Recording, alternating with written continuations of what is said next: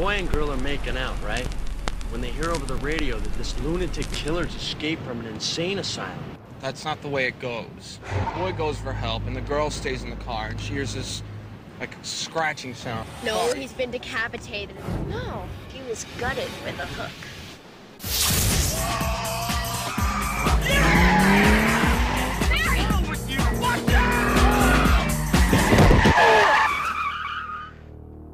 Oh my God. I think he's dead. We can't just leave him here. Oh, tell me, little Miss Prelaw, what's the charge for manslaughter? We make a pact. Right here and now we take this to our grave. For the last year, 4 friends have kept a secret. Are you on drugs? No. Well, then what is wrong? I've had a rough year. But not all secrets stay buried. Somebody sent this to me. Oh my God.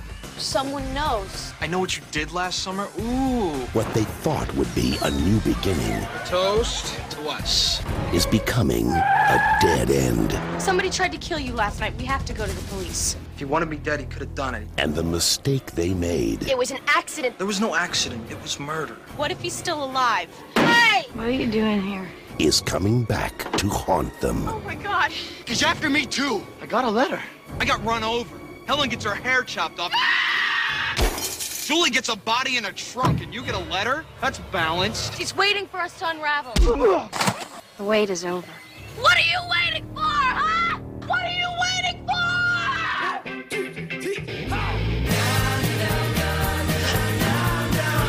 Hello?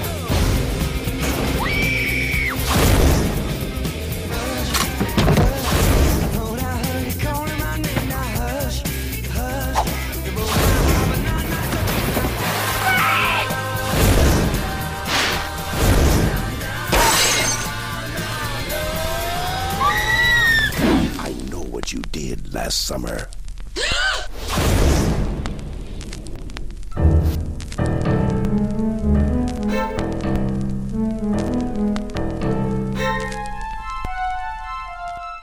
Hello, everyone, and welcome to Definitely First Blood. We are a horror movie podcast.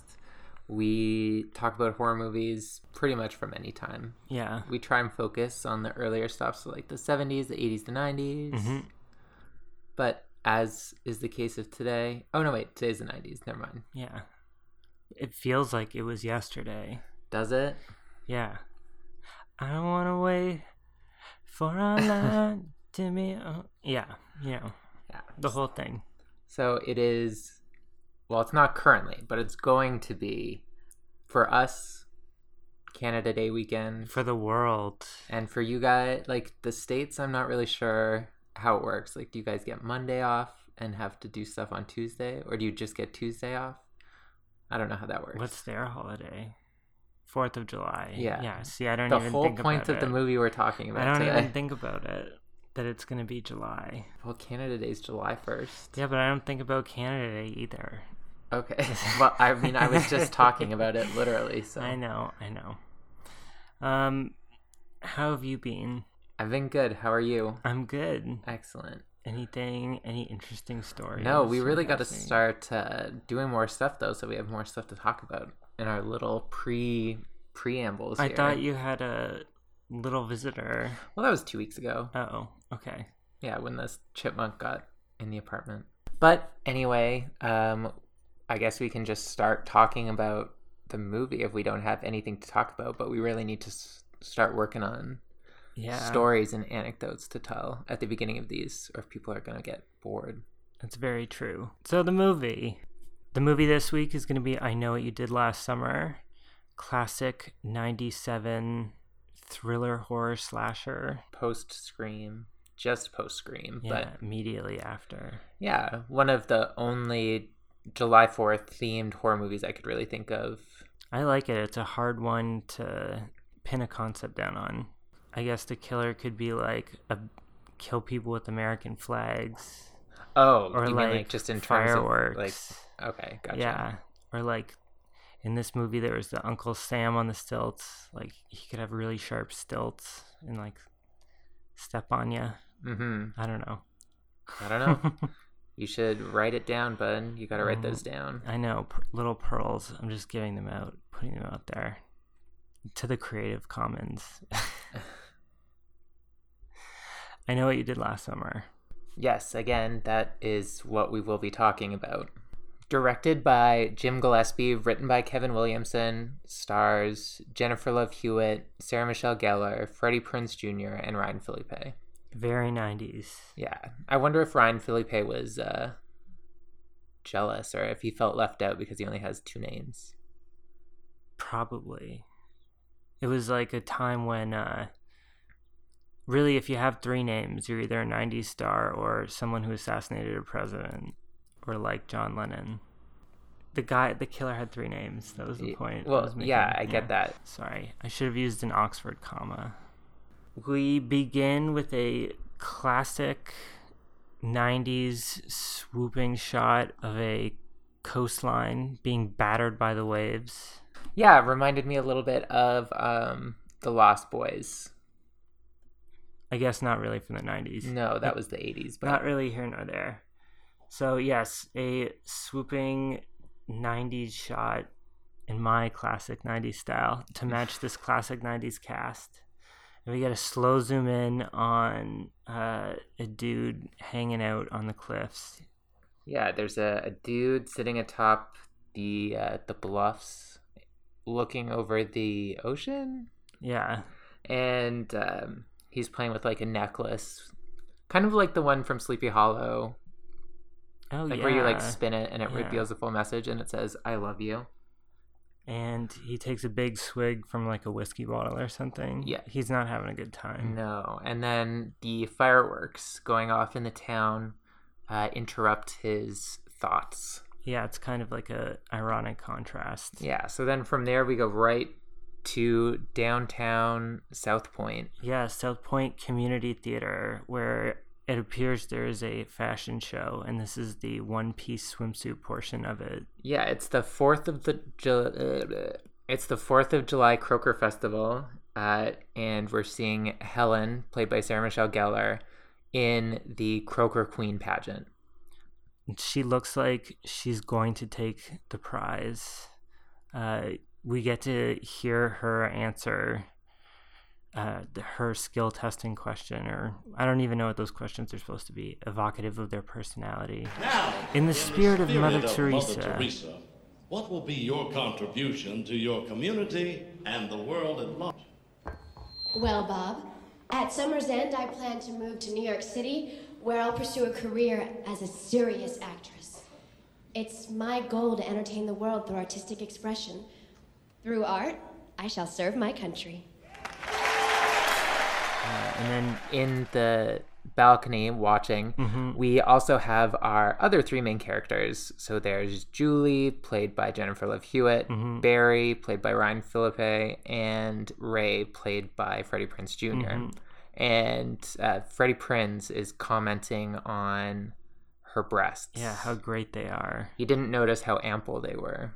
Yikes. And Ryan says she does these exercises. I wonder what exercises. I don't actually want to know. Special exercises. That's dedication to win a pageant. I guess, and to be a soap star. But anyway, Helen wins. Exciting. The balcony gang goes nuts, and they even make eye contact with the judge. He's like giving him the like weird face, like, "Hey, you guys are up there." Oh, I didn't notice yeah. that. Immediately afterwards, we got to celebrate in the bar. There's, I do want to focus for a second on how bad Julie's bangs are. Oh yeah, they're awful. They're like gelled into like eyelashes. Yeah, like wispy, clumpy at the same time eyelashes. It's not a flattering look, but I'll look past it because she sells the performance, Miss Hewitt. Yeah, so Julie and Helen are, speaking of hair, they're making their way into this after party, the 4th of July celebration. And Helen is giving Julie some advice. She's saying that it's all about the hair, which is foreshadowing. Oh, yeah. She's vain about it. And then we get some exposition about how Julie is going to be going away with hopes of becoming a lawyer. And we already know that Helen's going to New York. Seems like they're living their dreams. but Helen runs into her sister, Elsa, and they have a little catty back and forth. Oh, yeah. Hey, you riding with me? No, tell Mom I'll be home late. Is little Miss Croker getting sauteed tonight? Oh, a twit with a wit. Eat me. They do not like each other. And during this time is when Julie runs into Max, played by Johnny Galecki, who it's pretty obvious he has like a thing for her. And he's like, we've been friends putting forever. The moves. He brings her a drink as she refuses. And then that's when he's like, oh, we've been friends forever. I may never see you again, blah, blah, blah. He's really trying to like, you can't just weasel ignore in me. there. Yeah. He's like one of those guys who's like, oh, I'm friend zoned. Yeah, definitely. Like, he definitely thinks that Julie owes him something, which she clearly doesn't, because he's a creep. And as they're talking, Barry comes up to intercept and be a good friend, so he thinks, to Ray. So he takes the shot, and then while he's doing that, there's like a weird ADR line of Sarah Michelle saying something like, well, somebody's buzzed. Yeah. Like, just calling it out, just so it's clear. And then he challenges Max to, like, a fist fight. Yeah, they sort of like scuffle up a little bit. And then, so Max takes off, humiliated. And the girls and fellas are going to head off to, wait for it, Dawson's Beach. Oh. So, especially apropos that you were singing that song at the beginning. Yeah, it was. Was that intentional? I wish I could say that it was, but sometimes broken sundials right twice a day, as they say.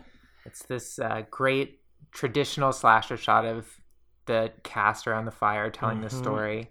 They're next to this like half of a ship, like a maroon ship that's been like rotted out. I guess. So the shot is based on some sort of painting, but I didn't look up the painting. That's okay. I'm gonna imagine it. It's pretty good. I like it. Shot's nice too. Yeah, so they're telling the story of the man with the hook, but each one of them has heard a different radio version. that this lunatic killer's escaped from an insane asylum. He's got this long, sharp hook for a hand. Dude, you're telling it wrong. Shut up. So the girl, she gets all scared, right? She wants to go home. And the boy, all hot and bothered, he gets pissed and peels out. No. That's not the way it goes. Okay, the boy goes for help, and the girl stays in the car, and she hears this, like, a scratching sound. It's not a scratching sound. It's a drip. No, it's scratching because the guy's been hung from a tree limb, and his feet are scratching on the roof of the car. No, he's been decapitated, and it's the blood from his severed neck that's dripping on the car, and it's going drip, drip, drip. No, he wasn't decapitated. He was gutted with a hook. That's the way I heard it. Look, you're all wrong. They get back to the girl's house, and they find the lunatic's bloody hook in the car door. Now that's the original story. That's the way it really happened. Hey, none of it really happened. It's a bullshit ghost story to begin with. No, it's not. It's true. Yeah, I don't think so, Ray. I swear. Please. It's a fictional story created to warn young girls of the dangers of having premarital sex. But Ray is very insistent that his version is the real version, the true, correct telling. Yeah, it's American folklore, and it's all based in reality, at least to somewhat of an extent, he says. Barry and Helen are macking out on the beach as she's like describing their envisioned future. She's got it all mapped out, their entire life. Yeah, so we learn that he's going away to play football, but they're still hopeful that they're gonna be together. Mm-hmm. She's gonna become a soap actress and then become famous after that. They'll get pregnant and then they'll break up because of his drug addiction. Their compatriots are elsewhere on the beach. They're joshing around with each other, sort of playing in the sand, and they're having the total opposite problem where Julie is having trouble seeing the future for them. Yeah, she's gonna go away, and then he's gonna meet some tattooed 'Cause philosophy at major. this point, I think his plan is that he's going to Seattle to be a writer. Mm-hmm. How very 90s, going Yeah. to Seattle. Wow, there's so much that I didn't pick up on. This is a very dense movie in terms of stuff that happens. Yeah. It's really good. And then she and Ray have sex.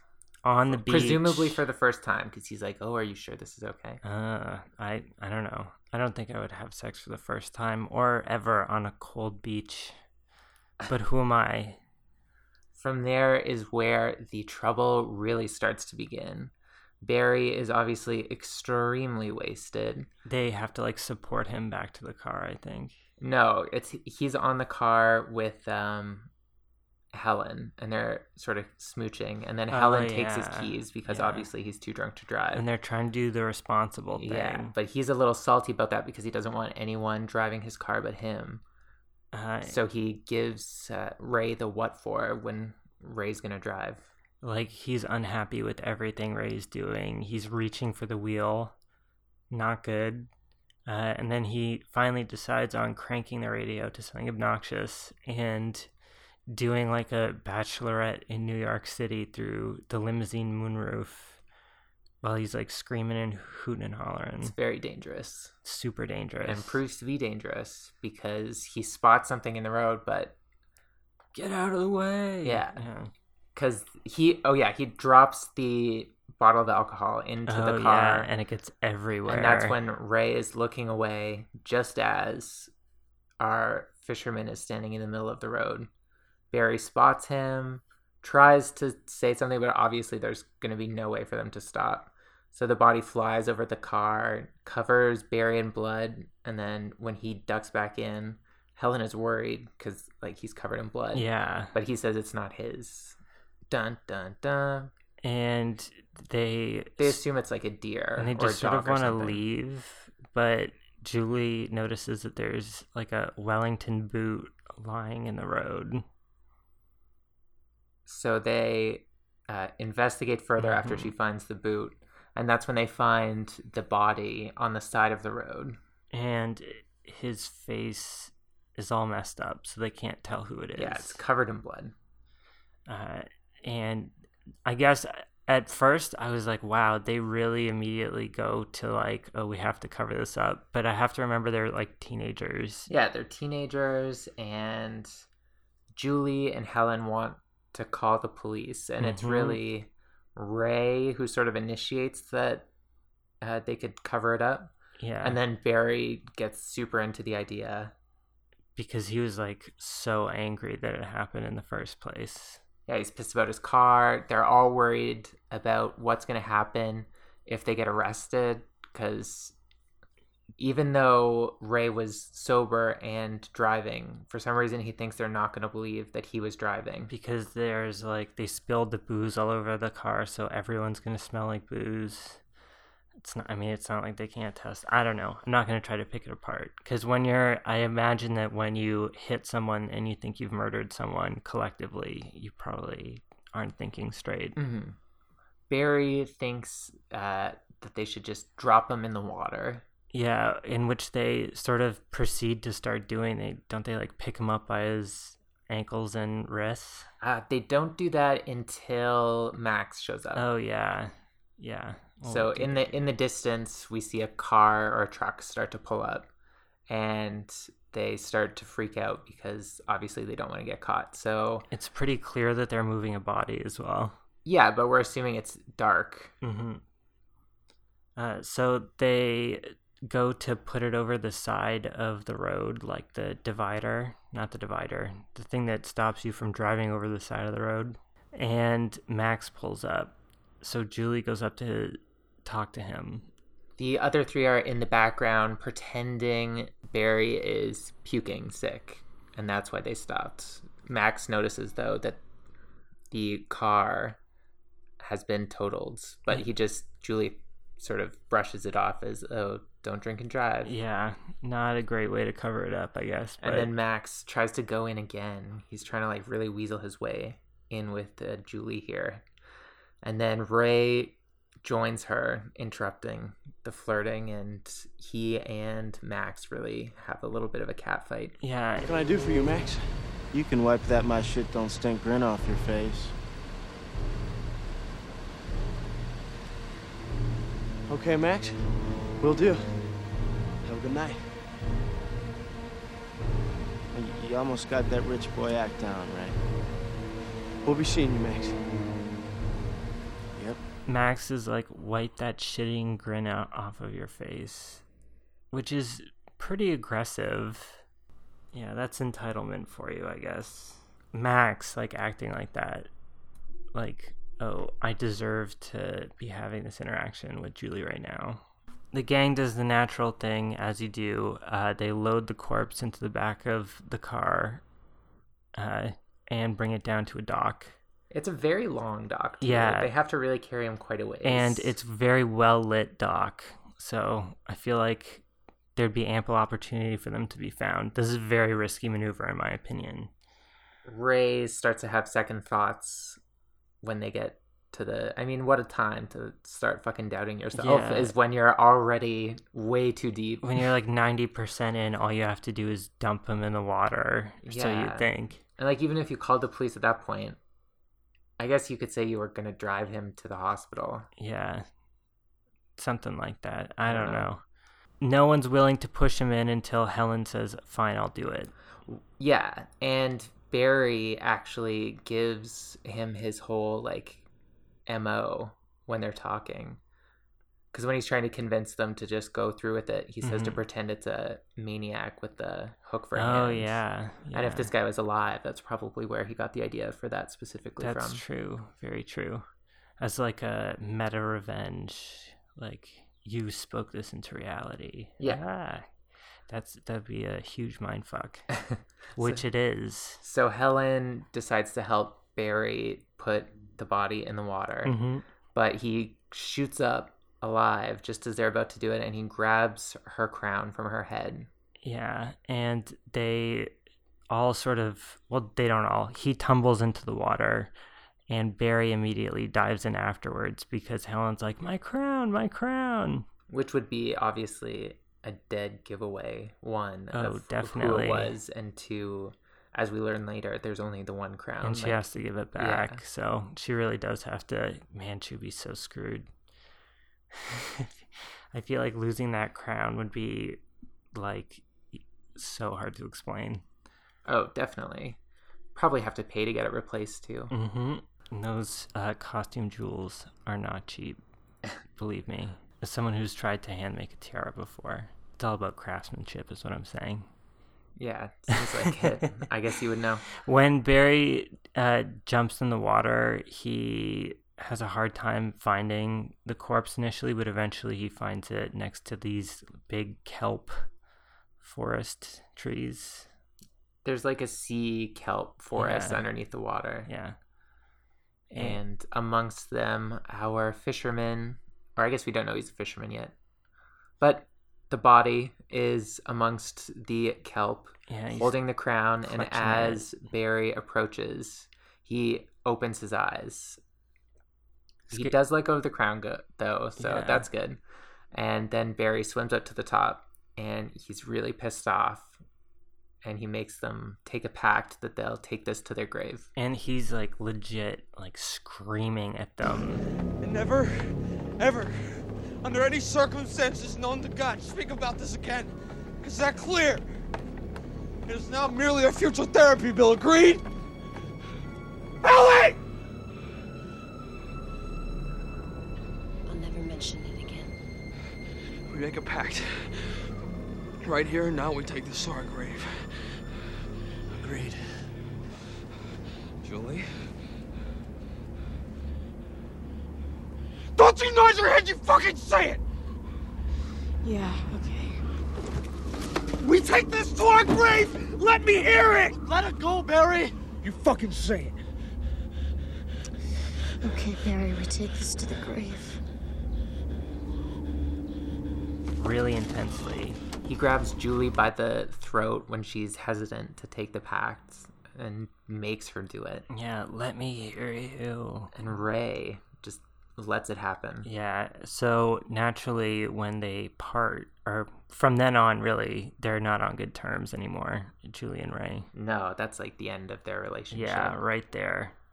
And as they're leaving, we see that the necklace from the opening scene is on the dock. It must have fallen out of this guy's pocket. Clues. Cut to 1 year later, Boston University. And Julie in her dorm room with her body, her hair has no body at all. And she looks like she's aged like 10 years. They make it seem like she's not wearing makeup, but really they put more makeup on her to make her look sick. Yeah, she looks tired, exhausted, guilty. And her roommate is trying to cheer her up and saying like, come on, you're going to go home for the 4th of July weekend. It'll be fun and sun and just go home, basically. Her roommate, who in the sequel is played by Brandy. Ooh. Continuation of the same character. Nice. Yeah, I thought so, anyway. I like it.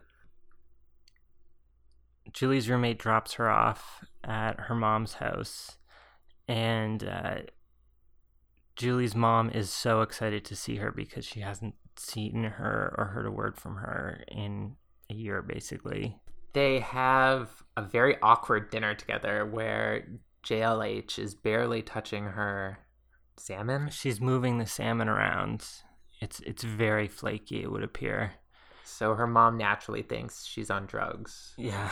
Because she looks like death. Is what she says. Pretty intense thing to say, but I guess it's true. And this house itself is pretty intense. Every wall is red. Blood red. That was a thing in the 90s, though. I feel like red walls. Definitely much more popular than it is now. Definitely. Don't get me wrong. I love me an accent wall. But it was very red for me. So Julie's mom comes upstairs while Julie's looking through all of her childhood possessions that she feels so alienated from post-murder.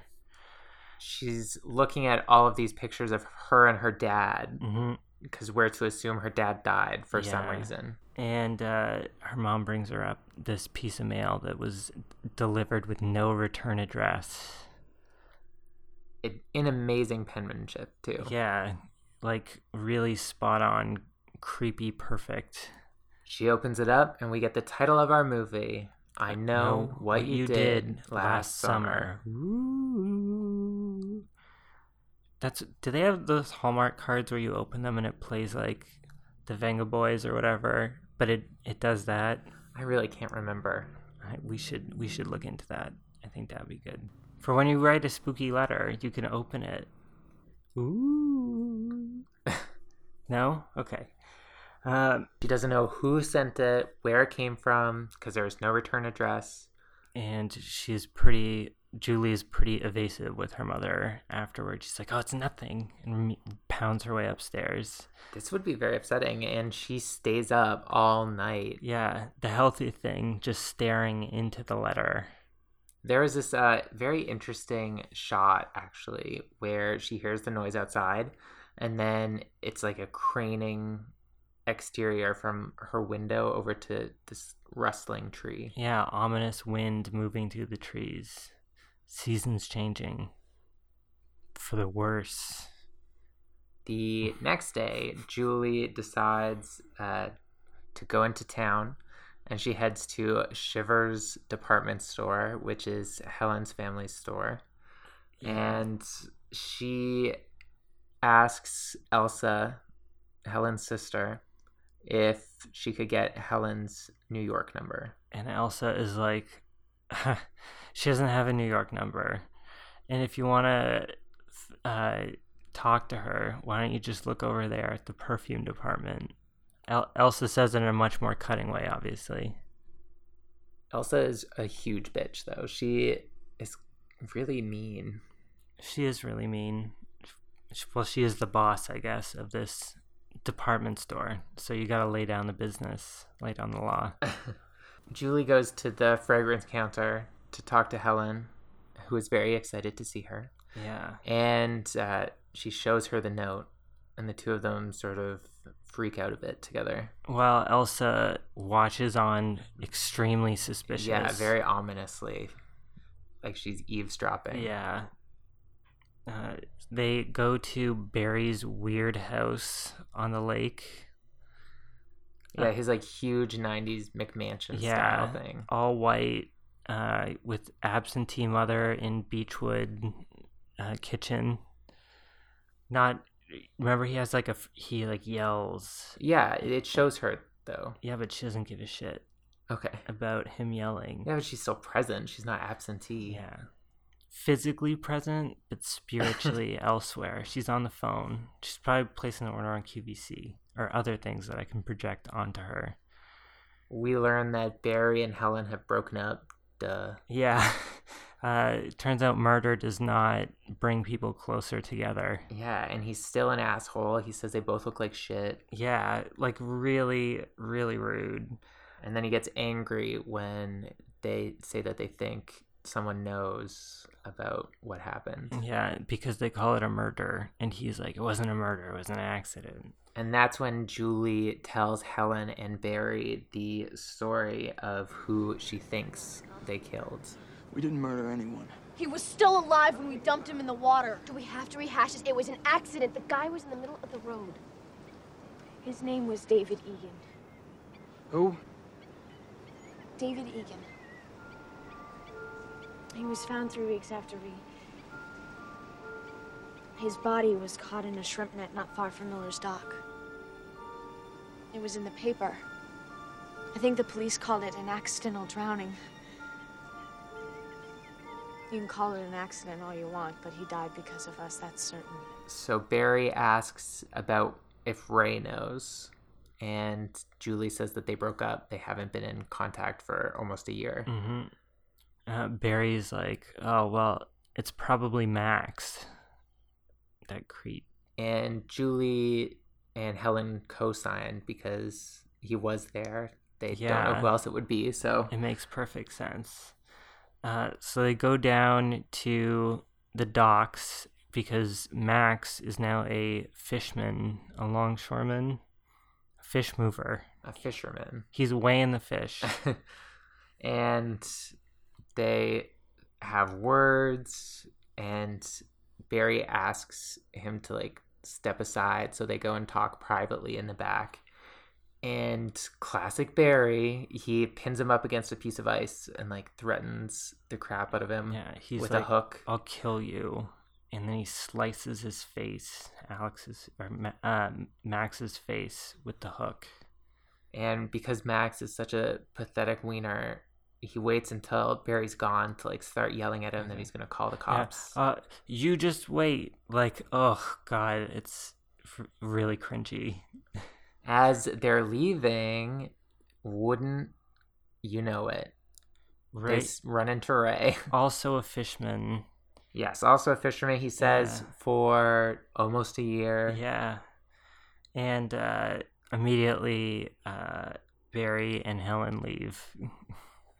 Helen's got to go back to work, and Barry's just sick of this shit. Yeah. So now it's Ray and Julie all alone for the first time in a long time. Julie fills him in on the situation with the note, and he fills her in on the situation of his life. Mm-hmm. And again, specific reference to the fact that he doesn't know who his father is outside of knowing that he worked on a boat. Yeah. And I don't know why this lack of a father thing is so important. Maybe it's setting it up as a red herring. Oh, could he be a maladjusted youth because he was raised in a single parent household? I guess. The same as Julie as well. And we know that Helen we only see her father. So maybe we could assume that she's also a single parent. Yeah. And we only see Barry's mother. Yeah, but we do hear about his father. Helen's dad is again physically present, spiritually absent. He's staring mindless. We'll get to him later. Anyways, everything starts getting too real for our dear Julie. So she pieces out, and then we head back inside where we see a still pretty sore. Yeah, he's riled up. He's riled as he's up. steaming crabs. Angrily steaming crabs. Okay, I wasn't sure what he was doing at first, so thank you for verifying that he was steaming them. But it's irrelevant because he gets stalked by a man in a slicker. A spooky silhouette becomes seen in the steam rising from the steamers, and he can't see who it is, so he like peers into the smoke, and then he gets hooked through his lower jaw. Yeah. And dragged over the steamers. Ugh. Not a good thing to think about happening to you. Or me. Specifically is what I was thinking. It was a good shot, too, about. I thought. Yeah. Showed a lot of, I don't know, it was kind of gory. Like it showed it go all the way through his chin. Ugh. No, thank you. So, Max has been hooked on a feeling. It's the next morning, and Barry is at his early morning kickboxing punching gym where he's punching and kicking. It's nighttime, I believe. Oh, actually. I see. So the same night. Yeah, the same night. So he's punching and kicking, and he's all alone, or is he? There's a shadow that sort of moves around the gym. Yeah, he thinks he hears something after this like very 80s style workout montage of his, but he brushes it off and goes to take a shower where he hears something again, and he like does the traditional horror movie hello.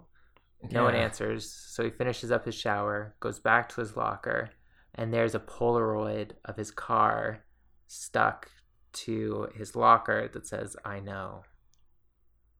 Very ominous, but he thinks he's the only one in there, so he decides, I'm going to go back and check to see if they ran into the showers, but no one did. He starts to investigate, and he comes back to his locker, and this time he finds that his jacket is gone. So he chases after the guy who stole his jacket because he hears his car start. Hastily yanking on his clothes. And he runs down the street after his car, which I believe stops and then turns its headlights on.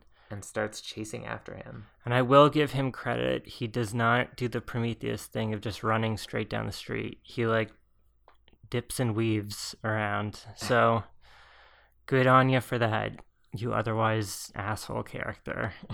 The car finally catches up to him and then runs him over through a wall. Yeah, like through a shack. And a shanty, fishing shanty or something. Like down onto a dock, so like the car is like leaning over. His body is all smashed up, assumingly because he just lies there. The killer gets out of the car, starts looming over him, pulls out his hook. And starts like... I really liked that shot too, like the sort of upward POV shot. And it was scary. Because he was upside down. Screaming. Yeah. Like, don't know. And then we fade to black and open later on at the hospital. Yeah, Ray. Julie is just arriving, and Ray is already there with Helen. And they're like, oh my gosh, we have to go check on him. And he's alive, if injured. He has a broken arm, he's a little banged up, but otherwise he's fine. And he knows that the killer would have killed him if that's what he wanted to do, so he deduces that the guy's just fucking with them. And can I just say, this is a critical weakness in his approach, because you can't kickbox a car. He should have trained for that instead. This is a very big oversight on his part. It was. Yeah. He'll have to take car kung fu in the future. They can't go to the cops because... for obvious reasons. And all that Barry really knows is that it was a guy in a slicker. Yeah. So they think, let's track him down and then murder him all over again. Or whoever it is. I don't know that they were going to murder him. I think they just wanted to confront and or beat up whoever it was. Because at this point, I think they're still thinking it was Max. True. Helen eventually says, well, let's look into this guy and see if we can find his family and then talk to them. Helen has this amazing outfit on, too. It's this chartreuse tank top and high-rise denim shorts. It's a very 2018. Like, she looks like she works at Urban Outfitters. Yeah, and she just might. Helen and Julie follow this idea to check up on the fam, and they head back to Julie's house to do some very 90s computer searching. Yeah, on their IBM, like, 1.5 inch thick laptop. And I guess despite Julie knowing or thinking that she knew that this is the person that they killed, other than finding his name, she's never actually looked him up before. Yeah, not in depth. Through this 90s computer action, they find a bunch of news articles linked to his name. And we learned that he had a girlfriend who died a year prior to the car accident. And they find his obituary where it says that he's survived by his mother and sister. So they know that he has family. And they also, I think Julie remembers the tattoo that he had on his hand that was the same as the fiance's name. Susie, yes, correct. So it's like, oh shit, this really, really is the guy. They immediately go to the Egan family homestead. I gotta say, I really like the character development in this movie a lot. Like the conversations with Julie and Helen, specifically in the car, I felt like were really good. Yeah. As they're driving there, Helen's like, what the hell are we gonna do? Be like, hey, sorry we murdered your brother. Yeah. What exactly is the plan? I mean, we're just gonna ring the doorbell and say we killed your son and we're in the neighborhood, so... Look, I thought we'd scope it out, then play it by ear. Don't you think we should have some sort of a plan? They decide to park a little down the road, though, so they have an excuse, because they end up pretending like their car broke down and they need to use the phone to call AAA. Yeah. And they meet David's sister, who is this, like, ice blonde... It's Anne Heche. Yeah, skinny. I believe she was dating Ellen DeGeneres at the time. Oh. Yeah. Weird link. I like it. Also, the Egan family house is the same house as The Conjuring. Okay, I was gonna say, it seemed very familiar for some reason. That's good to know. Yeah, that's good to know. I thought that was really interesting too, actually. When I read that, I was like, oh. It's a storied house. It's 3-storied. Nobody answers the door of said house, so Julie and Helen head around the back to peep in some windows when they're startled by Missy Egan. Yeah, right behind them, reflected in a broken mirror. And Julie awkwardly is standing up on a chair the entire interaction that she has while they're out there in the scene. So she's like a foot taller than Helen. I liked it. And our car. Their car broke down and they need to call AAA, as we said. Yes. So she takes them inside because she's a nice person. Mm-hmm. And Helen goes to use the phone and she's surprised to see a slicker hanging up. They also very awkwardly give each other code names. Oh, yeah. Julie's like, okay, Judy, go use the phone. Thanks. Angie. Yeah, like, as we always do, saying our full names to each other. Anne Heche does such a good job in these scenes, too, of being so creepy. She's very creepy, like too creepy. Her scenes were done over 2 days, and basically, she just said, I had 2 days of being scary. They wanted an actress for that part, someone, even though she's barely in it, they wanted someone with a lot of screen presence. Yeah, well, she certainly had it. They start asking her a bunch of questions. Like they say, oh, I remember that name. I went to this high school. Was so-and-so your brother? Or something like that. I don't remember how they get on the track exactly. Does a bluff. She's like, oh, I think I remember your brother. Didn't he always hang out with that guy? Oh, gosh, I can't remember his name. But they were like best friends. To try and dig for some info. And Missy's like, I can't really remember anyone. Well, there was this one guy. One guy. He stopped by not too long after David's death, and he came to pay his respects. Really? Oh, yeah, he was a really nice guy. He was cute and smart, and well, we were sweet on each other for about 2 minutes. But it didn't work out. He never really said it, but I think it hurt him to be around me. Where's this old friend now? Oh, I don't know. Do you remember his name? Billy. Did he have a last name?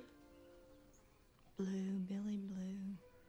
And Julie starts freaking out with guilt.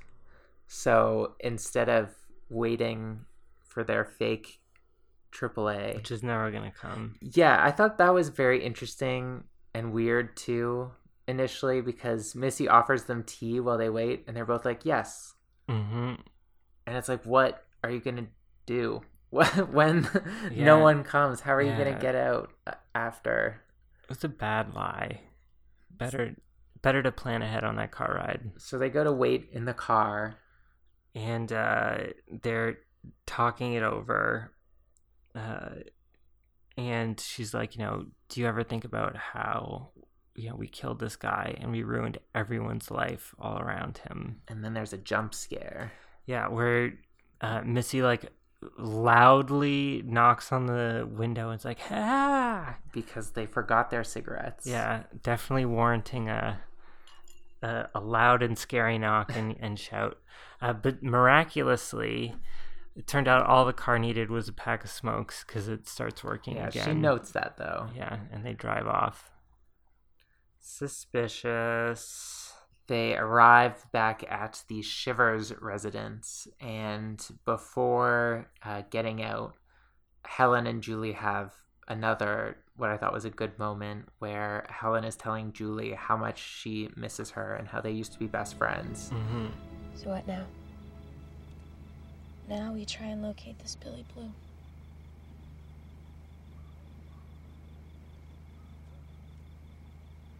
Maybe he wanted to die. What? David Egan.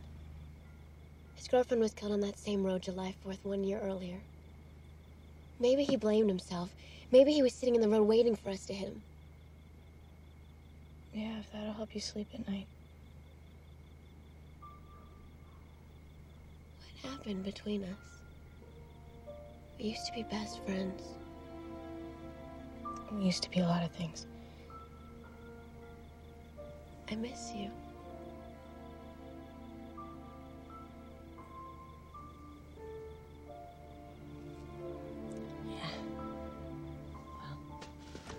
Julie's pretty cold. Like, she doesn't seem to reciprocate this feeling at all. Yeah, it's sort of like she seems very resigned, like the past is in the past. Like, I need to acknowledge my guilt for it, but there's no going back to what it was before. I can see that. Yeah. I just didn't... It's kind of sad. Yeah, it is sad. So Helen gets out of the car and she heads inside. Her father doesn't acknowledge it at all. He's just sitting there watching football. Loudly. So loudly. And she heads to the kitchen and pours herself a Coca-Cola. Yeah, a Diet Coca-Cola. Coke, of course. Meanwhile, in the doorway, front hallway, looms the Slicker. The fisherman has snuck his way into the house unnoticed.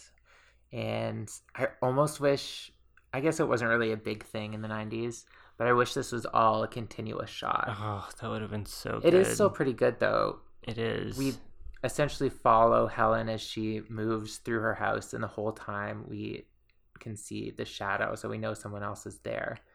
And then she finally gets to her bedroom, and we see that her closet door is open. Yeah, and it's a classic 90s, like, shutter shade. So she changes, and then Elsa comes in to be a total bitch again. Hey, is the washed-up, dried-out has-been having a moment? What do you want? We're doing inventory at the store tomorrow. I need you there by 10. I can't. I'm the parade tomorrow. Well, Dad put me in charge of the store, and I want you there by 10. The outgoing queen has to ride in the parade prior to the pageant. It's tradition. There's nothing I can do about it.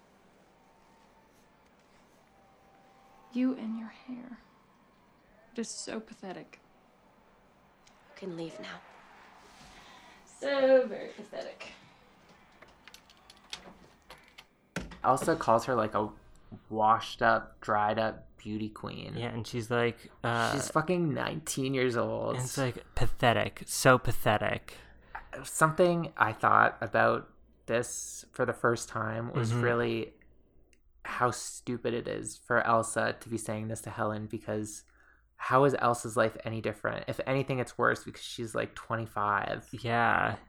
Still living at home, working at her parents' store. Well, she's managing the parents' store, I guess.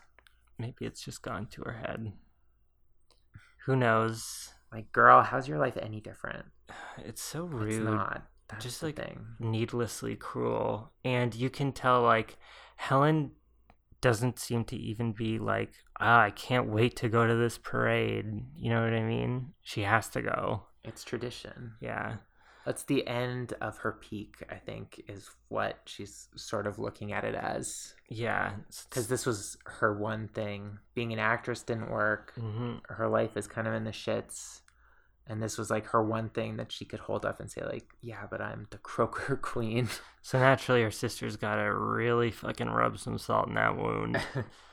The next morning, she awakens to find... her crown is on her head. Uh-oh. Warning sign number 1. So she obviously takes it off, and she notices that there's hair stuck in it. Yeah, her hair has been creatively layered. Yeah. It's basically the Rachel. Yeah, except very... it's abstract. Yeah. Yeah. And we know she cared about her hair so much. Yeah, and definitely true. She really freaks out. The killer has written "soon" in lipstick on her mirror, and she punches it. Yeah, like smashes it. A couple times, actually. Yeah, pretty... Ooh. I mean, it would be fucking terrifying to know that they were in your house touching and cutting your hair. Definitely. She calls Julie, and Julie's going to rush over. But as she's driving over, she can hear this, like, scraping noise in her car. So she pulls over. And she slowly approaches her trunk. And there's, like, a couple nice head-on shots of the trunk, just being a trunk. But, like, being there ominously, making the noise. And when she opens it, she is horrified to find Max's body wearing Barry's jacket, and he's covered with and filled with crabs. Yeah, coming out of his mouth in every which way. Yeah. And there's a lot of ice in there as well. So she slams the trunk closed, and she runs to Helen's house. Yeah, and Barry and Helen are chilling on Helen's bed. And the three of them return to her car. And when they get back, there's nothing in the trunk. It's impeccably clean, actually. Like, way too clean. And they're just like... I think maybe he must have used a tarp or something, right? Must have. To, like, line it to really fuck with her. Because that would really fuck with you. But And then she does the iconic, what are you waiting for? While she screams at the god. What are you waiting for, huh? What are you waiting for? yeah, and she's got her like arms out behind her, like she's like chest, like ah. So according to JLH, Jennifer Love Hewitt, this scene was never actually supposed to be a line. It was done by a fan who got the chance to visit the set and choose a moment for somebody to do something. So she says that she was never supposed to say the line, and it wasn't supposed to be in the scene. And in her recollection, the fan suggested that she stand in the middle of the street and spin around saying, "What are you waiting for?" When she was told about it, she thought it was dumb, and what normal person would do that? Yeah. But in retrospect, she says she really likes, she has a warm place in her heart for the scene now because she's happy that she got to do it for, quote, just some kid who loved horror movies.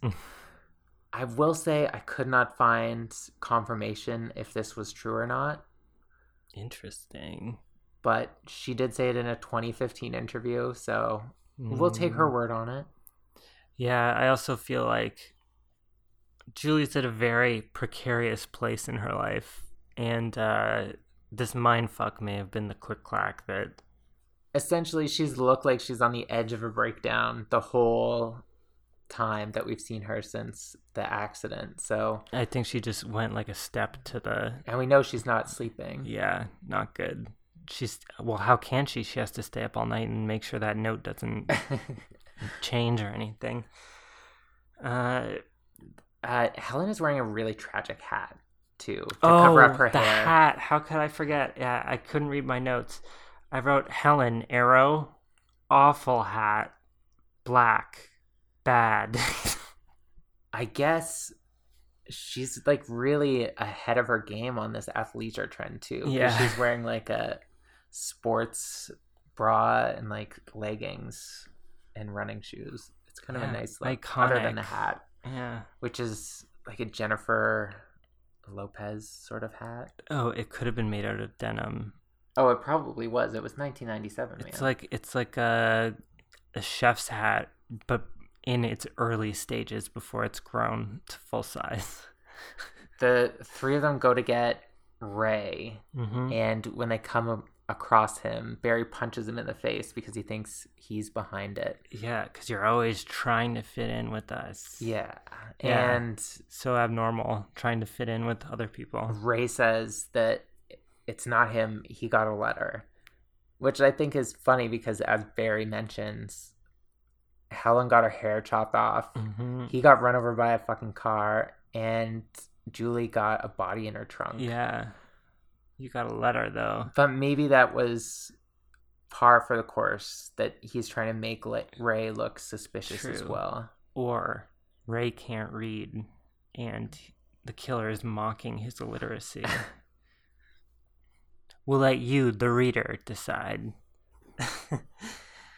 They figure out that David Egan was class of 92, and Helen realizes that Elsa was also class of 92, so they're going to go check her yearbook Mm-hmm. to see if they can find a picture of Billy Blue. And they can't, but they find a picture of Egan. And then Julie thinks that the person who claimed to be Billy Blue with Missy was also probably lying about his name.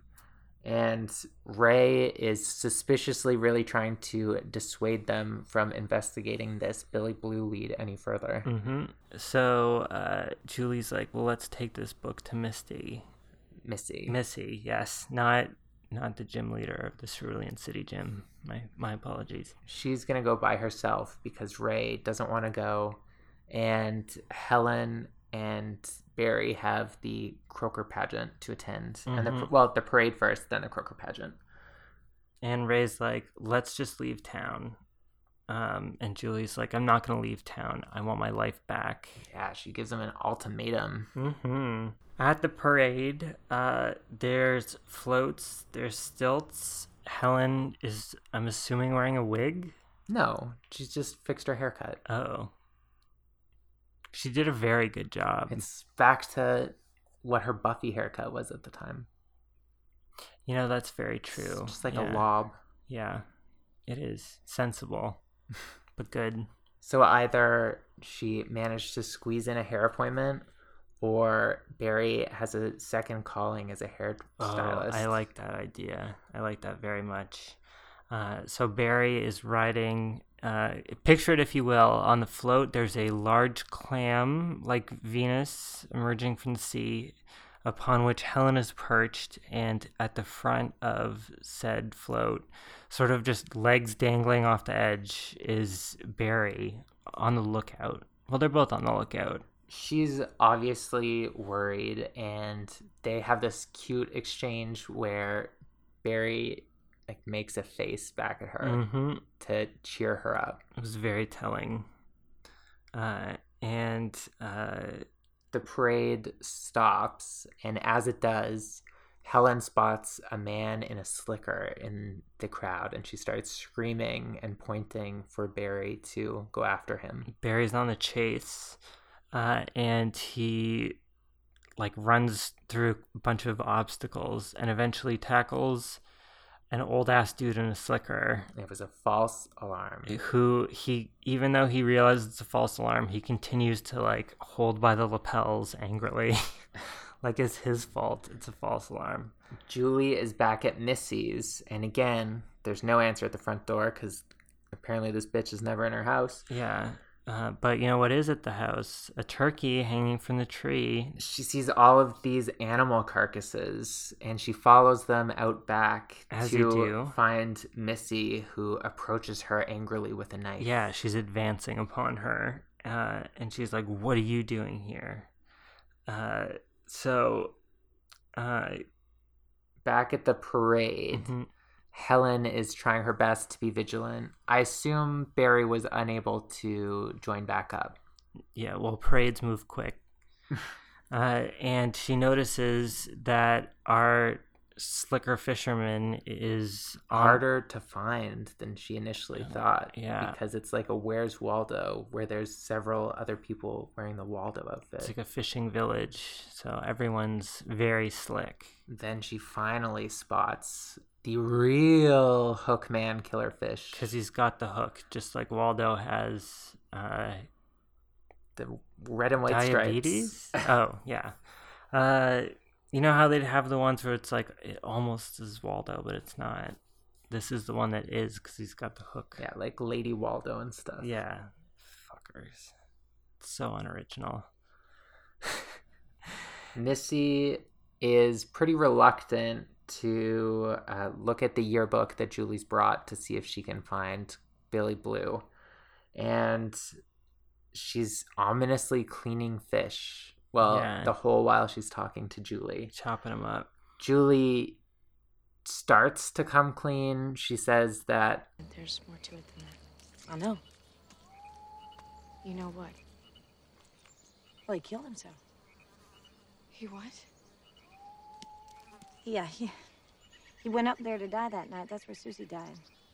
See, the whole town blamed him for her death. So he blamed himself. But how do you know it was a suicide? He left a note. I had to keep this hidden from the insurance company because they wouldn't pay me the money, you know, if it was suicide. Yeah, that don't much matter anymore because he's, money's been spent. That's it. This isn't a suicide note. This is a death threat. What are you talking about? That means if it wasn't David Egan. Who was it? Yeah, because Missy completely rejects it. He didn't have any tattoos. Yeah, Julie tries to say that she saw his tattoo that said Susie, the girl who died in a car accident the year before. And Missy says that he didn't have any tattoos. And Julie finally puts it together that, oh, it wasn't David Egan. So she goes speeding back to town. Meanwhile, the Croaker Queen pageant has begun. And we get like a see-through screen effect, which I kind of liked, where the camera swoops down to the main stage, and then we cut directly through the screen to see backstage where Barry's like, I won't let anything happen to you. Don't worry. He's going to watch from the same balcony that they watched her win a year before. And she has to get on stage to be present while all of the contestants do their talent portion, I assume. Just sit there and watch in an armchair. No, thank you. Baby, look at me and tell me what you think. You ain't seen the best of me yet. No thanks. She gives some absolutely amazing side-eye, though, when this woman is singing so her terribly. Song. She even at one point is like, Jesus. Yeah, like audibly. The woman, I don't want to sound too spicy here, but she's probably 30 plus. I didn't look up the actress. It didn't make any sense. And Helen's like 19, so of course she won the year before. Yeah, not fair. Well, who knows? Maybe she's actually getting her GED. She just looks. That's why Elsa's so mean to her. She's like, God, you're 35. You look better than me. And he threw it all away. Okay, this is my fan fiction. Meanwhile, Helen is on stage. She's distracted by this terrible singer, but she's not distracted enough to not see that the Slicker is about to attack Barry, who is up in their old spot in the boxes. Yeah, like I said, he's up in the balcony watching, and through these spotlights, she can see the figure of the fisherman approaching behind Barry.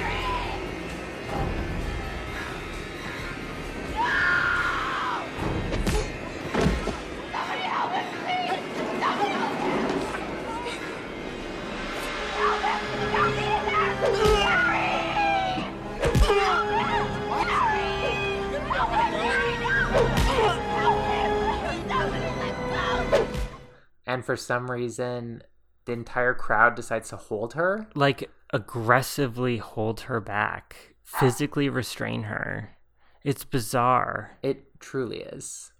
And then a police guy finally shows up in the crowd, and they finally let her go. They go up to the balcony, and there's no sign of Barry or the fisherman. And they don't see any blood, although we pan and there's like a little bit splattered on one of the posts. But the fisherman, a cute little drip. Probably laid down some tarps. Drip. The whole while, this cop is being super patronizing. Like, come on, I'll take you home. And the pageant director like takes the crown from her. Which is really sad that they need it to crown the next person. I believe in most of them, it's not the same crown. Each year, it's a different crown. Yeah, I think so, but I guess it's too. a small town, low budge. Yeah, probably. Not exactly a lot of diamond tiaras to give out. You'd think they would drag one up in the nets every now and then, but who am I to say? So Helen confesses to the whole thing to the cop. I don't think she did. Or did she just say this guy's out to kill us? I believe that's it. Okay. I don't think she said anything about the hit and run or anything. Okay, fair enough. And there is a police barricade in the road as the cop is condescending and sloughing this off. So he says, oh, we'll have to go through this narrow alley instead. Not a good sign. He's talking to her like she's crazy, and she calls him something like a shitstick Mayberry ass reject. Yeah, man. I also wrote that down because I was like, excellent $5 insult. You little shitstick Mayberry ass reject. There's been a murder. and you're gonna fry in hell if you ignore it. It's a good Kevin Williamson line. Yeah. Very screamy. And there is a truck with its hood popped halfway into the alley so they can't get around it. And the cop gets out to help. And Helen realizes that it's the killer, and she screams for the cop to look behind him, but he turns around to look at her, and then when he turns back, he gets hooked. And killed. So now Helen's locked in the back of this police car with no way out. And so begins one of the best horror movie chase scenes, I think. It's very extended, too. Yeah, she runs from the car when she finally breaks through the window. She kicks through the window after trying to, like, break the cage and everything. She crawls out, and the chase begins. There's this really cool shot where she's running from him, and it's just like both of their silhouettes, and it reminded me a lot of Halloween. Actually, this whole sequence sort of reminded me of Halloween. I think it was a nod. It was really good. She runs straight to their family store. She sees that Elsa's working, and she runs as much like Michael Myers in Halloween. The fisherman is following behind her at a slow pace. Yeah, inevitable. She's banging on the door for Elsa to let her in, much like Tommy Doyle in Halloween. True. And Elsa takes her sweet-ass fucking time. Even though her sister is, like, screaming for her life. Genuinely. I'm coming.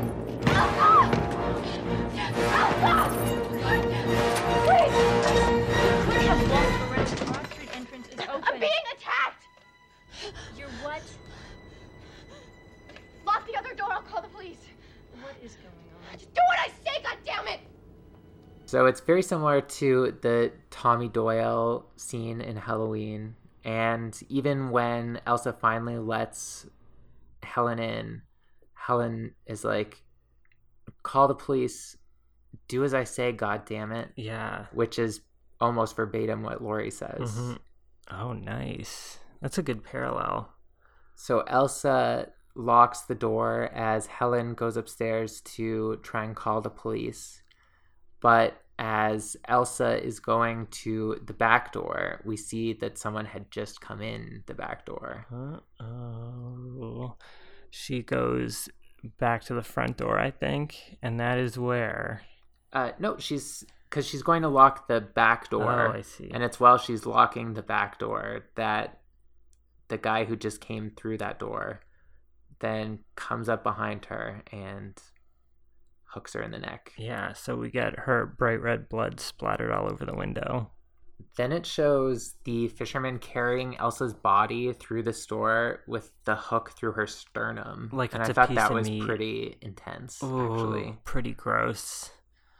Gross way to think about a human body being carried like that. The phone situation isn't working out for Helen, and she calls for Elsa, and there's no response, naturally, because she's dead. Yep. So she slowly makes her way back downstairs past all of these mannequins that are covered in plastic for the evening. So many mannequins. And as she passes them, she realizes that one of them is definitely the killer. Yeah, one of these things does not belong. And the second she does, she turns around and the killer, still with the bag over his head, lunges at her. Like a haunted house sort of scare, but it's actually very scary. He knocks her over and she's able to get away. And he's a little bit behind. So she runs to the back door, one of the back doors, which is also locked. I'm assuming this is like the delivery bay because of the big pulley wood system. Yeah. And she gets on top of one of the elevators and starts manually like pulling herself up as the killer frantically tries to hook her through the slats. He's like swiping at her feet, and just as she disappears upstairs, and the killer takes the stairs to head her off. Upstairs, can I just say there are too many mannequins? There are too many. You don't need that many mannequins. It's like their whole attic is just mannequins and mannequin accessories. Too many mannequins, you're asking for trouble, in my opinion. So she saves herself by jumping out of the window and into the garbage. Tell me about it. Pretty good move. She got cornered, and that was really the only way out if she wanted to try and survive. Oh, definitely. It disorients her a little bit, but she does get up and she starts running. And she's running through these alleys. There's all these trucks parked at weird angles, and there's fireworks going off. So it's giving the whole thing this really weird contrast.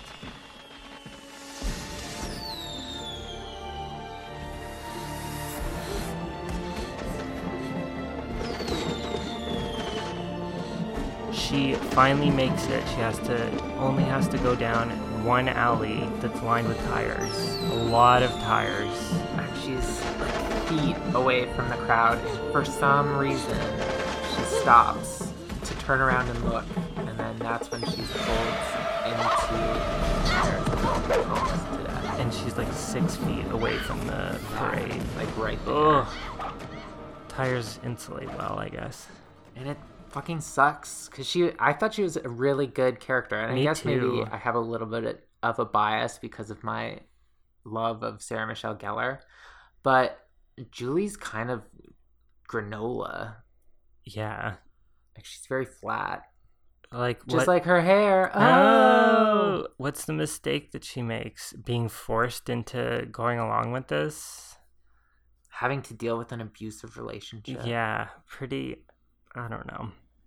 Whatever. Julie has figured everything out. So she returns. She finds that the theater's empty. And then she goes to the docks where she finds Ray and tells him everything. She thinks it's a guy named Ben Willis, who is Susie's father. And he's the one who killed David Egan. And now he's the one that's after them. Yeah. And Ray invites her on to the boat. And as she's about to get on, she notices the name of Ray's boat. Which is? Billy Blue. Ah! And he's like, wait, I can explain. She immediately thinks he's the killer, and she runs off. Because, here's the thing. If you're the killer, and you're gonna go telling people your name's the same name as your regular non-killer persona's boat, you're an idiot. It's just bad form. You tell it naturally as the name of someone else's boat, perhaps someone already involved with the crime. But then again, hindsight's 20/20, and I've already seen this movie before, so maybe I shouldn't be so hard on Julie. Nonetheless, he chases after her, and as they're running, he gets clotheslined by a mysterious fisherman. Yeah, and who's like, oh, get on the boat, hurry, like to protect her. And as she gets on the boat, she happens to notice something familiar. Her own face. There's pictures of all of them, including a picture of Helen at the parade earlier that day. Ooh. So he was like really on top of his printing and developing game. Yeah, he probably had like a inkjet printer, early inkjet, which would be hard on a ship with all the ocean spray smearing it all the time. So I admire his dedication. Maybe he sealed it with tape. He finds her. She initially tries to play it off, but then he knows that she knows, and she knows that he knows that she knows, and basically she's fucked. Yes. Yeah, I'm in a lot of trouble.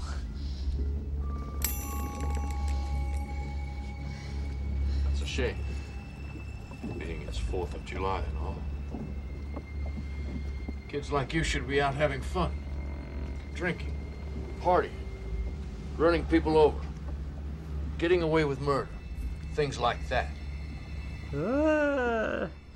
She runs off, but as she gets outside, she sees that the boat has already departed from the docks. So she's double fucked.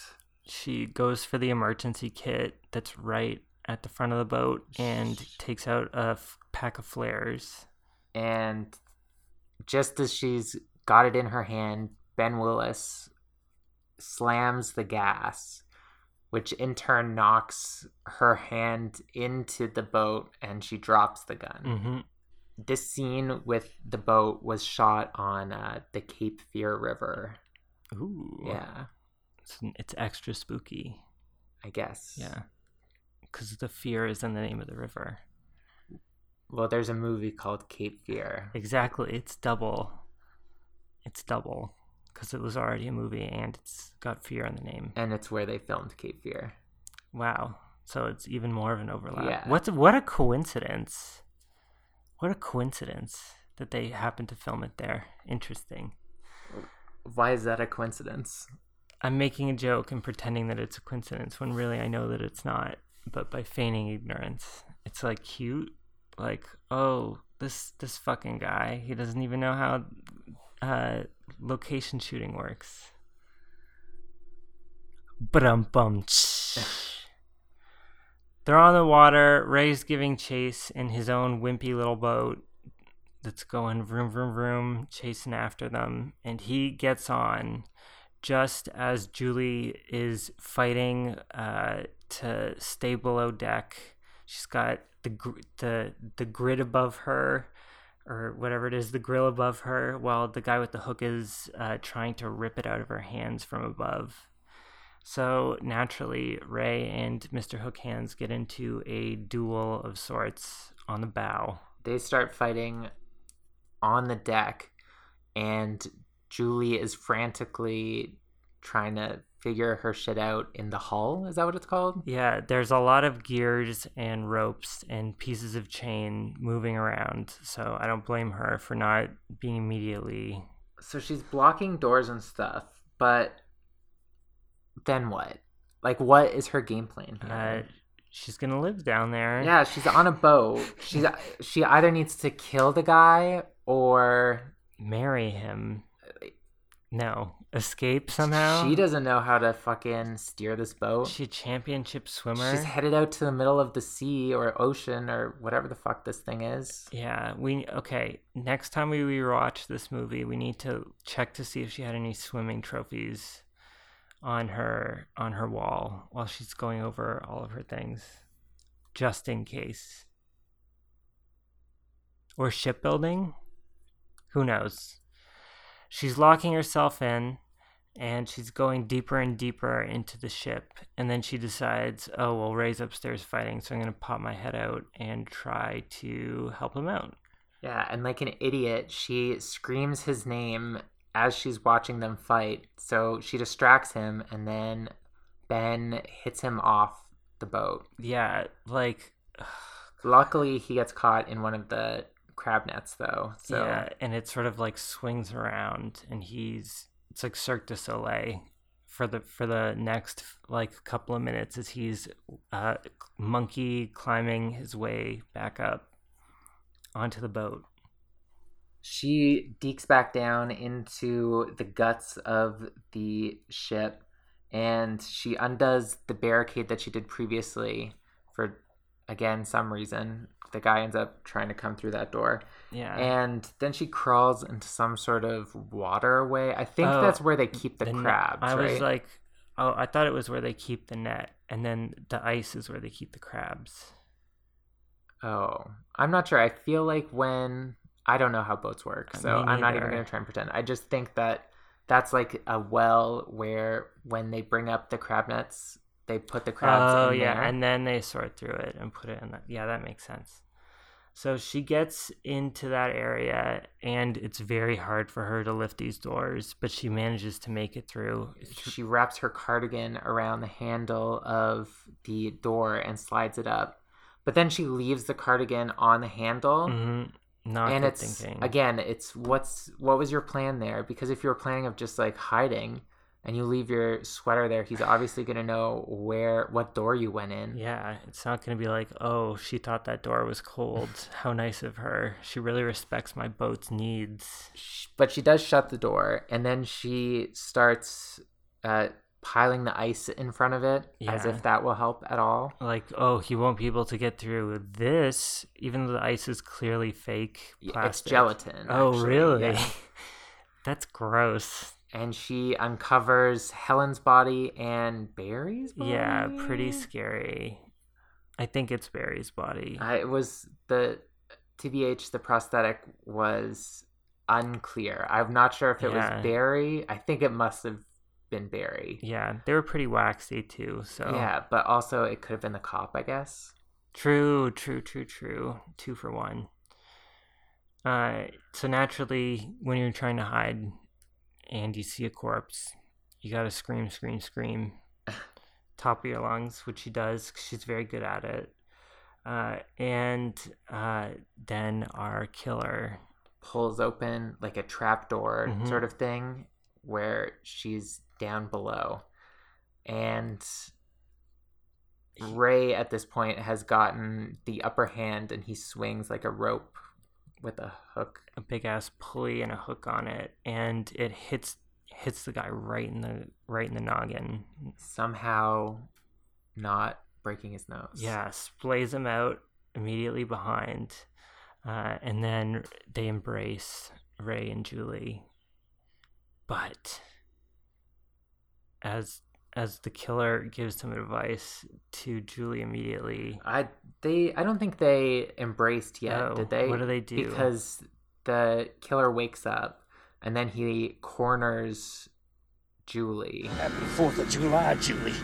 Please, it was an accident. I know all about accidents. And let me give you some advice. When you leave a man for dead, make sure he's really dead. He raises the hook up to get Good Julie, point. and then the rope wraps around his hand, and he goes flying up into the air. Yeah, and then it rips his hook off. Hand in his hook hand.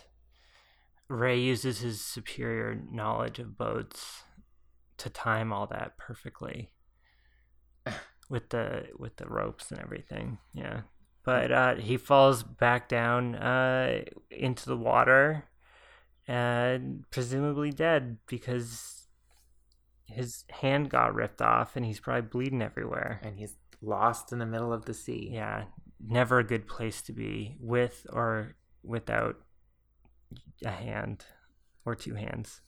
And now Ray and Julie embrace.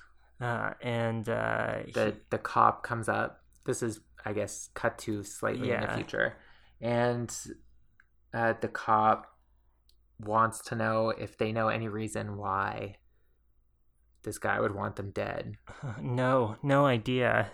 Because now it's fine that they hit him with their car because he was a bad guy. Yeah, and they were justified in actually killing him for real this time. So it was actually good that they hit him and tried to cover it up. Yeah. Well, I mean, not for them. But Not they for tried to them. cover it up. Yeah. For Julie it was. And Bray. Yeah, and Missy. True. Yeah. True. She finally got some, knowledge. And either way, she would have gotten the insurance money. Very true. But we don't see any closure to her story, so she's just left with this mysterious girl who told her cryptic things about her brother. And then we cut to another year later. Yeah, she is...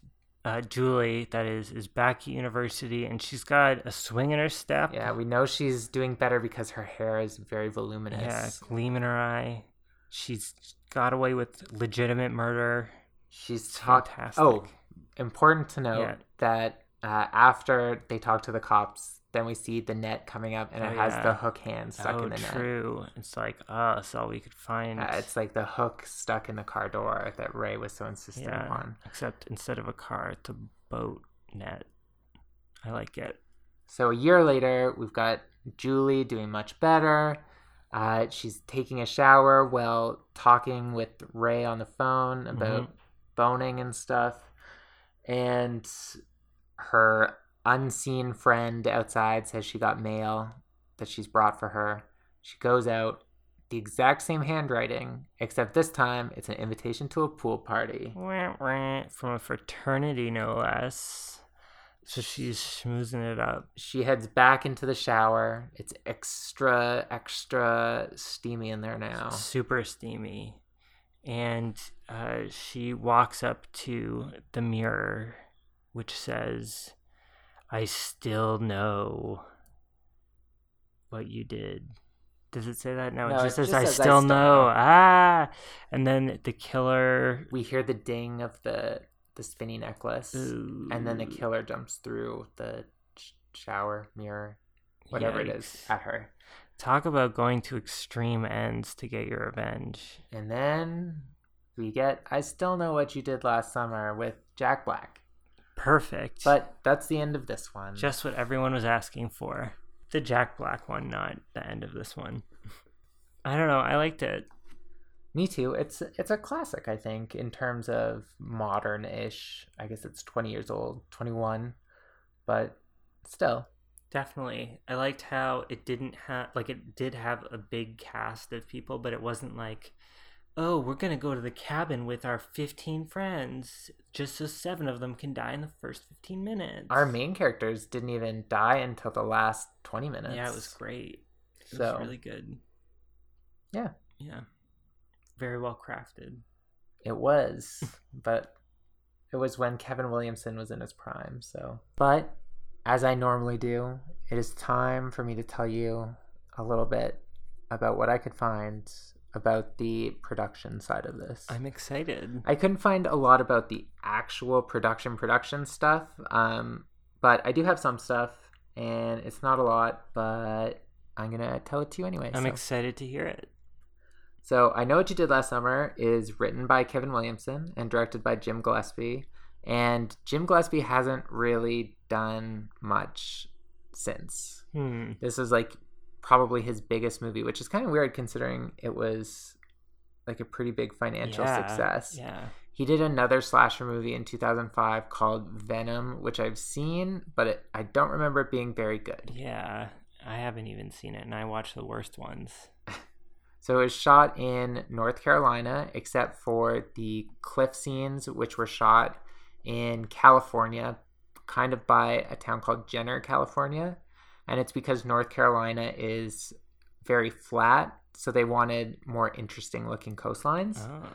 And it was shot in 10 weeks, 7 of which were all night shoots. Ooh, that sucks. And it was a budget of $17 million, and it ended up making $72 million in North America and another 53 worldwide. Not too bad. And it was a cultural phenomenon. I wouldn't say it was a cultural phenomenon, though. Fair enough. Because it was just sort of in the wake of Scream, which I would say was a cultural phenomenon. Yeah. This was Kevin Williamson's first after Scream, but he had written the script prior to Scream. But he couldn't really sell it. But as soon as, obviously, Scream was made and it was such a huge success and a game changer, really, to the horror genre in the 1990s, Columbia Pictures bought the script from him for I Know What You Did Last Summer. Oh, that's great. The story itself, though, is based on a novel by Lois Duncan from 1973, where 4 young characters are involved in a hit and run with a young boy. And the boy murders them. No. I think it's his brother or something. Oh, nice. Kevin Williamson retooled the core elements to be more like a traditional 80s style slasher movie. And so his father was a commercial fisherman, so he changed the setting to a small coastal fishing town. Mm-hmm. And the author of the book, Lois Duncan, actually really hates the movie because it had little resemblance to the actual source material.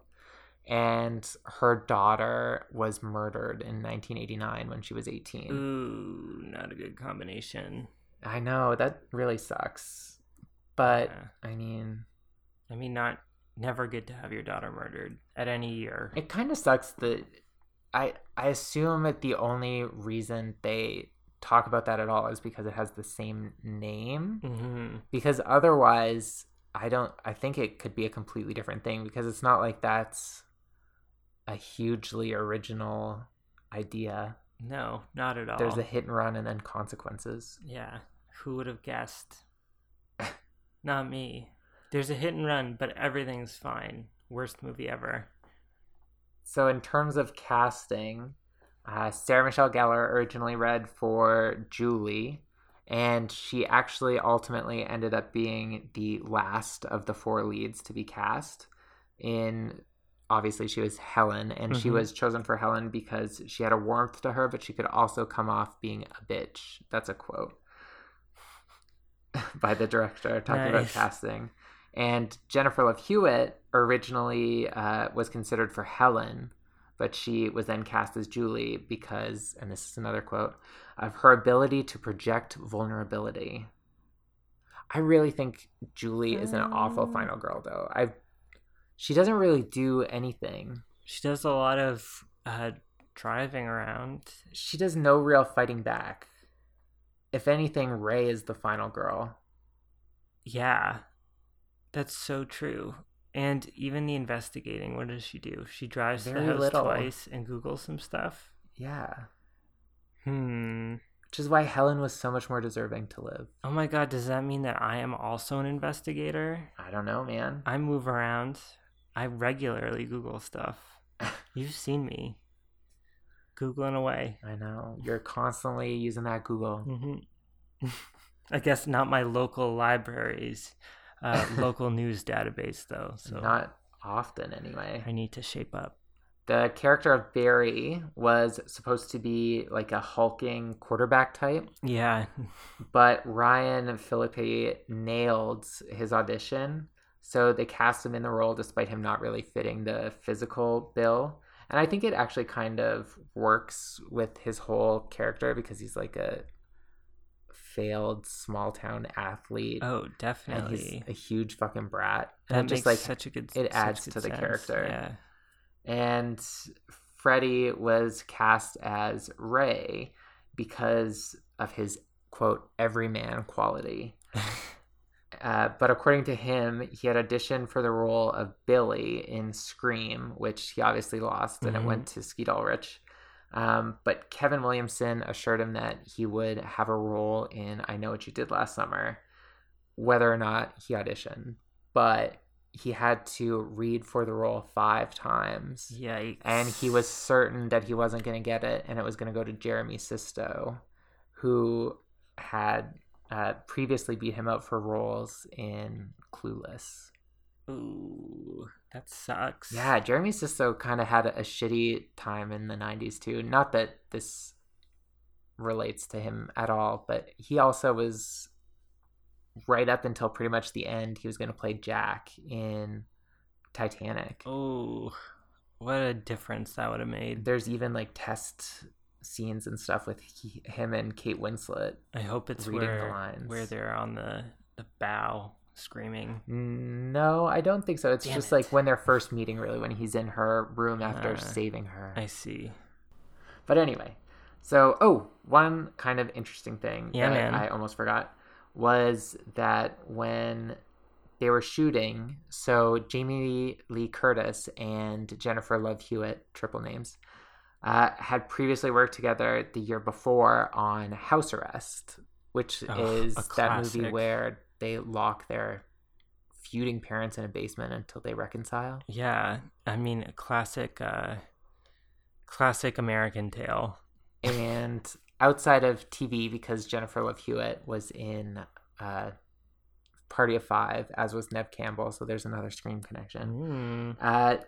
Jamie was also shooting a movie in North Carolina at the time, and she came to the set to wish Jennifer Love Hewitt good luck, which is also pretty easy. Our 6 Degrees of Jamie Lee. Jennifer Love Hewitt, House Arrest, Jamie Lee Curtis. Also House Arrest. Yes. So, bam. That's that. I love it. Anyway, it seems like everyone enjoyed filming. In an interview in 2017 when he was promoting that Wish Upon movie about the wishes that go bad. Oh. I don't know. I've never seen it, but Me Barb from neither. Stranger Things is in it, so Oh. There you go. If you wished for a movie with Barb from Stranger Things in it, there you go. So he said that he remembers how exciting it was to make the movie because he and the rest of the cast were young and they were all on the cusp of really breaking out and becoming famous. Yeah, all of them. So they would be occasionally foolish. That's, I don't know, Ooh. weird weird words to use, I guess. Shoot heroin? Well, he and Sarah Michelle had the idea to take his rental car onto the beach in North Carolina where they were filming. No. And it ended up getting stuck in a sand dune. Oh, so they had no. to try and get it towed out before production realized. Oh, that's terrible. And Freddie Prinze Jr. Was the oldest of the four. And he remembers that because he was 21, he was the one of the four that always had to buy the beer. Oh, dear. And then another kind of funny thing, obviously, is that this is when Sarah Michelle Gellar and Freddie Prinze Jr. first met. And obviously they're now married with kids. Oh, yeah. But they didn't even start dating until 3 years later. That is really interesting. Their relationship aged like a fine wine or yogurt. I couldn't find anything really wild and crazy or super dramatic about the production. But it's a really good example of like the 90s version of the Brat Pack. Yeah. Because it's a lot of hot young stars of the mid to late 90s and early 2000s. Like you've got Ryan Phillippe and Sarah Michelle, who would go on to do Cruel Intentions, and then obviously she was on Buffy. And then Freddie Prinze Jr. did his whole thing with She's All That, and then Jennifer Love Hewitt, I Can't Hardly Wait, stuff like that. I don't actually think that Sarah Michelle Gellar and Jennifer Love Hewitt like each other very much. Oh, no. I seem to remember, like, I feel like I heard a rumor about that before. And then, so when I was researching to talk about this, I looked it up because it came to my mind. And all I could really find, or the most recent example of what I could find, was this interview with Sarah from 2014 on some Australian morning show. And they were like showing her pictures of her previous co-stars. And it was like a game where she had to say what, like the first thing that came into her mind when she saw them. Mm-hmm. And when Jennifer Love Hewitt came up, her response was actually like kind of shady. Oh, no. So I actually have the audio clip saved because I wanted to put it in here. Next one, Jennifer Love Hewitt. My goodness, I know what your boobs did last summer. Because whenever you see that movie, it's just a lot of cleavage. Do you know what she's talking about? Yes. Yes. Okay, right. Just making sure. I've also seen that movie. Do you stay in touch with her? I haven't seen her in a long time. Yeah. LA is so segregated that unless you sort of live in the same area and your kids are sort of in the same, you don't run into people the same. Sure. Okay. Yeah. Granted, I'm not usually drawn to cleavage, but I didn't happen to notice it in this movie particularly egregiously. Yeah, you get to, like, there's a lot of, like, nipple through the shirtage.